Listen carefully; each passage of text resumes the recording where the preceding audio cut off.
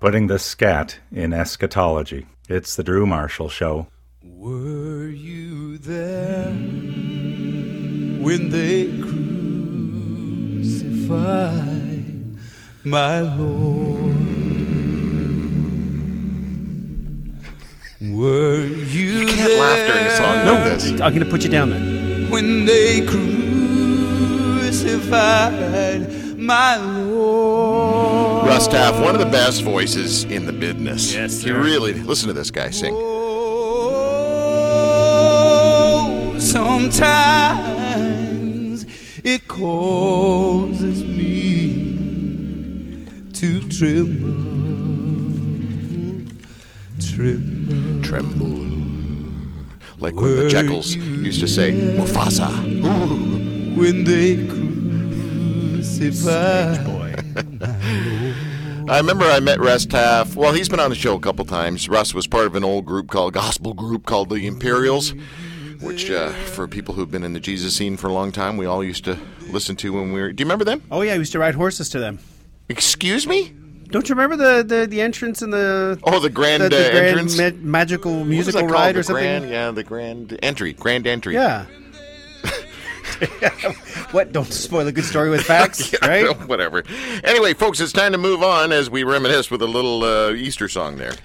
Where's the faith? Yep, we like to call it WTF. You want to join myself and various religion reporters from an assortment of news outlets as we catch up on the happenings of religion and faith and cults. Oh, my. Today's WTF guest is Julie Zosmer. She doesn't have a middle name, Yeah, I was just though. going to say, hold on. We don't Julie, have a- Julie, do you have a middle name? I think we went through this last time with you because most of our religion reporters seem to have three names. Can we call the you female ones do, yes. Julie Samantha Zosmer? Julianne. No. Yeah, it's Minda, actually. It's like Linda with an M. Minda? Have you had to say that your whole life? Wow. What is Minda? Is that like German for Linda? Linda?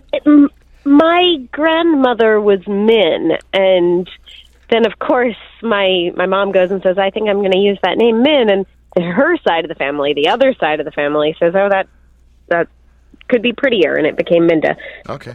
All right. I honestly, I mean, come on. You've never had a reaction like that to Minda before? Everyone says I've never that. used it much. I've okay. never really gone by my middle name. Ladies and gentlemen, Julie Minda Zosmer here on the Drew Marshall Show, religion reporter for the Washington Post. WashingtonPost.com/people/Julie Zosmer. Zosmer. Am I saying that right, by the way? Yeah, Zosmer. Okay, that'll work. Hey, why didn't Trump go to Seder? I don't know why. It sounded like a joke, didn't it? Yeah. And why didn't the Trump go to the Seder? They had a Seder in the White House, but he did not attend. Have other presidents attended? Yes, it's yeah. really Okay. For Obama everybody else has. All right. thing. He doesn't no, have a dog. not No? everybody else. Just Barack Obama. Nobody else. The Obama campaign back in 2008, when he was on the campaign trail, a few of his staffers said, "Hey, we're missing the Passover Seder tonight. Let's throw our own Seder." And they threw a Seder in a hotel in Harrisburg, and they were shocked when he walked in the room and sat down and had a Seder with them. And he liked it so much that he had one in the White House every single year. It was apparently one of his favorite traditions. Wow. And so there was some question about whether President Trump was going to go ahead and do the same thing. He has a Jewish daughter and son-in-law. He's the first president with Jews in his immediate family, but he did not attend the Seder. No, so he's not into Seder throwing, which I hear is going to be an Olympic event soon. No? Seder throwing? No. No? No. It wasn't a good... Like No. on a scale of 1 to Well, funny, yours where was was good. that? -2. Okay, all right.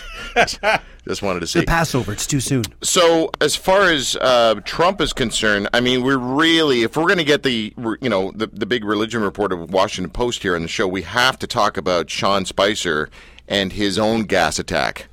What the heck happened? Oh, were you watching? He started out saying he was talking about the Syrian president, Bashar Assad, al-Assad, and yeah. said, well, he didn't sink to the level of Hitler. He wasn't gassing his own people. And a reporter there basically said, "Can you clarify that?" And he clarified by making it worse and saying, well, it's not the same. He took Jews to, he said, Holocaust centers, but wasn't as bad. And then, of course, he's apologized profusely since then and realized Holocaust centers. Did they sell tickets to the Yes. event? I mean, Holocaust Center. So, I mean, it's just so easy to poke fun of poor Mr. Spicer. Does Mr. Spicer have do you know if Mr. Spicer is a faithy guy, or does he have a soul? Does he even have a soul is what we want to know. I don't know anything about his religion, actually. That's a good question. Yeah. Well, he's not a ginger, I'm so sure he must. somebody knows. He's not a ginger, so he has a soul? Yeah, he has a soul. You're an idiot. I would like to talk about this gathering for humanist clergy. You know, some people get really bugged when humanists are clergy, when there's a humanist chaplain. I think Tony Campolo's son is a humanist chaplain. We've had humanist chaplains on the show before. But why do humanists have to do something on Easter? Do they? I think they probably don't do too much having to do with Easter. One humanist congregation that I talked to said that they don't do any religious holidays. They don't want any holidays that have to do with God, except they make an exception. The only holiday they do from any religion is Passover because they like the Seder. Really? Yeah. Seems to be a recurring theme here. The Seder is a very recurring theme.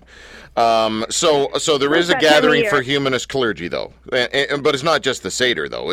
What else? What else do the humanist clergy? I want to hang out with that club and see what kind of holidays they get to have, or what do they do for fun? Do they go to the weekend away retreats and meditate and stuff? What do they do? They do. So I just went a few weeks ago to this first ever gathering of humanist clergy. They all got together and had sort of a conference, and it was really fun. They really talked about how do they adapt the things that people want from a faith community. You want community, you want somebody who's going to go through life cycle ceremonies with you, like baby namings and weddings and funerals. You want someone who's going to reach out when you're sick. How do you create all of those aspects of a community without a faith that ties everyone together? And they had lots of really creative ideas. They're doing a lot of different things to build these non-theistic communities. Man, it really is interesting. I find it quite fascinating. Folks, we are on the phone with someone that we like to call Julie Minda Zausmer. She is religion reporter for the Washington Post. Julie, can you explain to us and all of the listeners about this thing called Repenting for Racism?